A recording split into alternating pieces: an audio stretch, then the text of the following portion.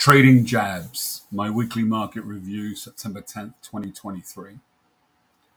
US markets found themselves heavily impacted last week by a number of decisions made from beyond its shores. The US and China continue to trade jabs, particularly at each other's tech giants, and it's having an effect on the stock market. Apple stock is probably the largest holding in most investors' total market and large cap fund portfolios, and it fell hard, swiftly shedding over $200 billion in market value following Wednesday's report that China now plans to expand its ban on the use of iPhones to government workers at state firms and agencies. Apple currently earns over 19% of its revenues in China. The company's woes, which also included a tongue-lashing last week from US regulators about being overly restrictive and allowing access to payment apps, caused collateral damage to stock prices in some other parts of the tech sector last week, before staging something of a recovery on Friday. In the other direction, it was announced last week that the value of Chinese direct investments in the US plunged to below $2.5 billion last year.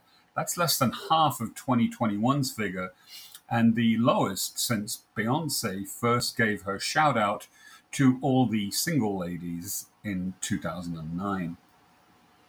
In Saudi Arabia, an extension of the country's oil production cuts was announced, and Russia confirmed export limits collectively totaling a drop of 1.3 million barrels per day worth of supply. That sent oil prices soaring to new highs for the year, directly impacting the US economy. This adds further upside pressure on market interest rates, which continues to weigh on small cap stocks in particular, as these companies are more reliant on debt financing to fund their operations than large companies with greater cash flows. President Biden was in India, entering talks with other world leaders, well, minus Vladimir Putin and Xi Jinping, at the G20 summit. And a month out from their annual meetings, the International Monetary Fund and the World Bank were both subjected to a stern finger-wagging lecture from the US Treasury about their increasing mission creep, notably their recent apparent shift to becoming climate change experts rather than financial and economic ones, distracting them from their core traditional roles of being laser-focused on global stability and growth. While futures markets remain convinced that there will be no Fed rate hike this month, they are repricing the odds for one at the following meeting in November to slightly favor a quarter-point increase then, and are also beginning to push out the expected date of the first interest rate cut into the long grass of the second half of 2024. The Labor Day shortened week kicks off the stretch run to year-end, as well as the beginning of the traditionally rocky period that I mentioned in last week's report. I want to clearly articulate the two biggest risks to the 2023 year-to-date rally that I believe we need to watch out for in coming weeks. Risk number one, inflation bounces back. If inflation doesn't just refuse to die, but actually bounces back, and the Fed has to keep raising interest rates, that will hit stocks and bonds hard, as stock valuation will become more and more unattractive. This is what happened in August.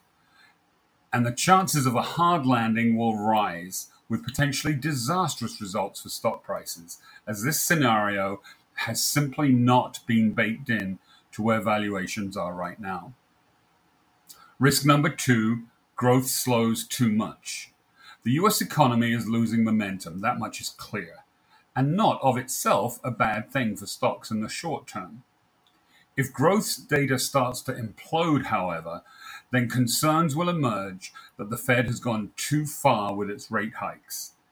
By that point, rate cuts won't help materially, because even if the Fed starts slashing rates, it'll likely be too late by then to prevent a stock-killing growth slowdown.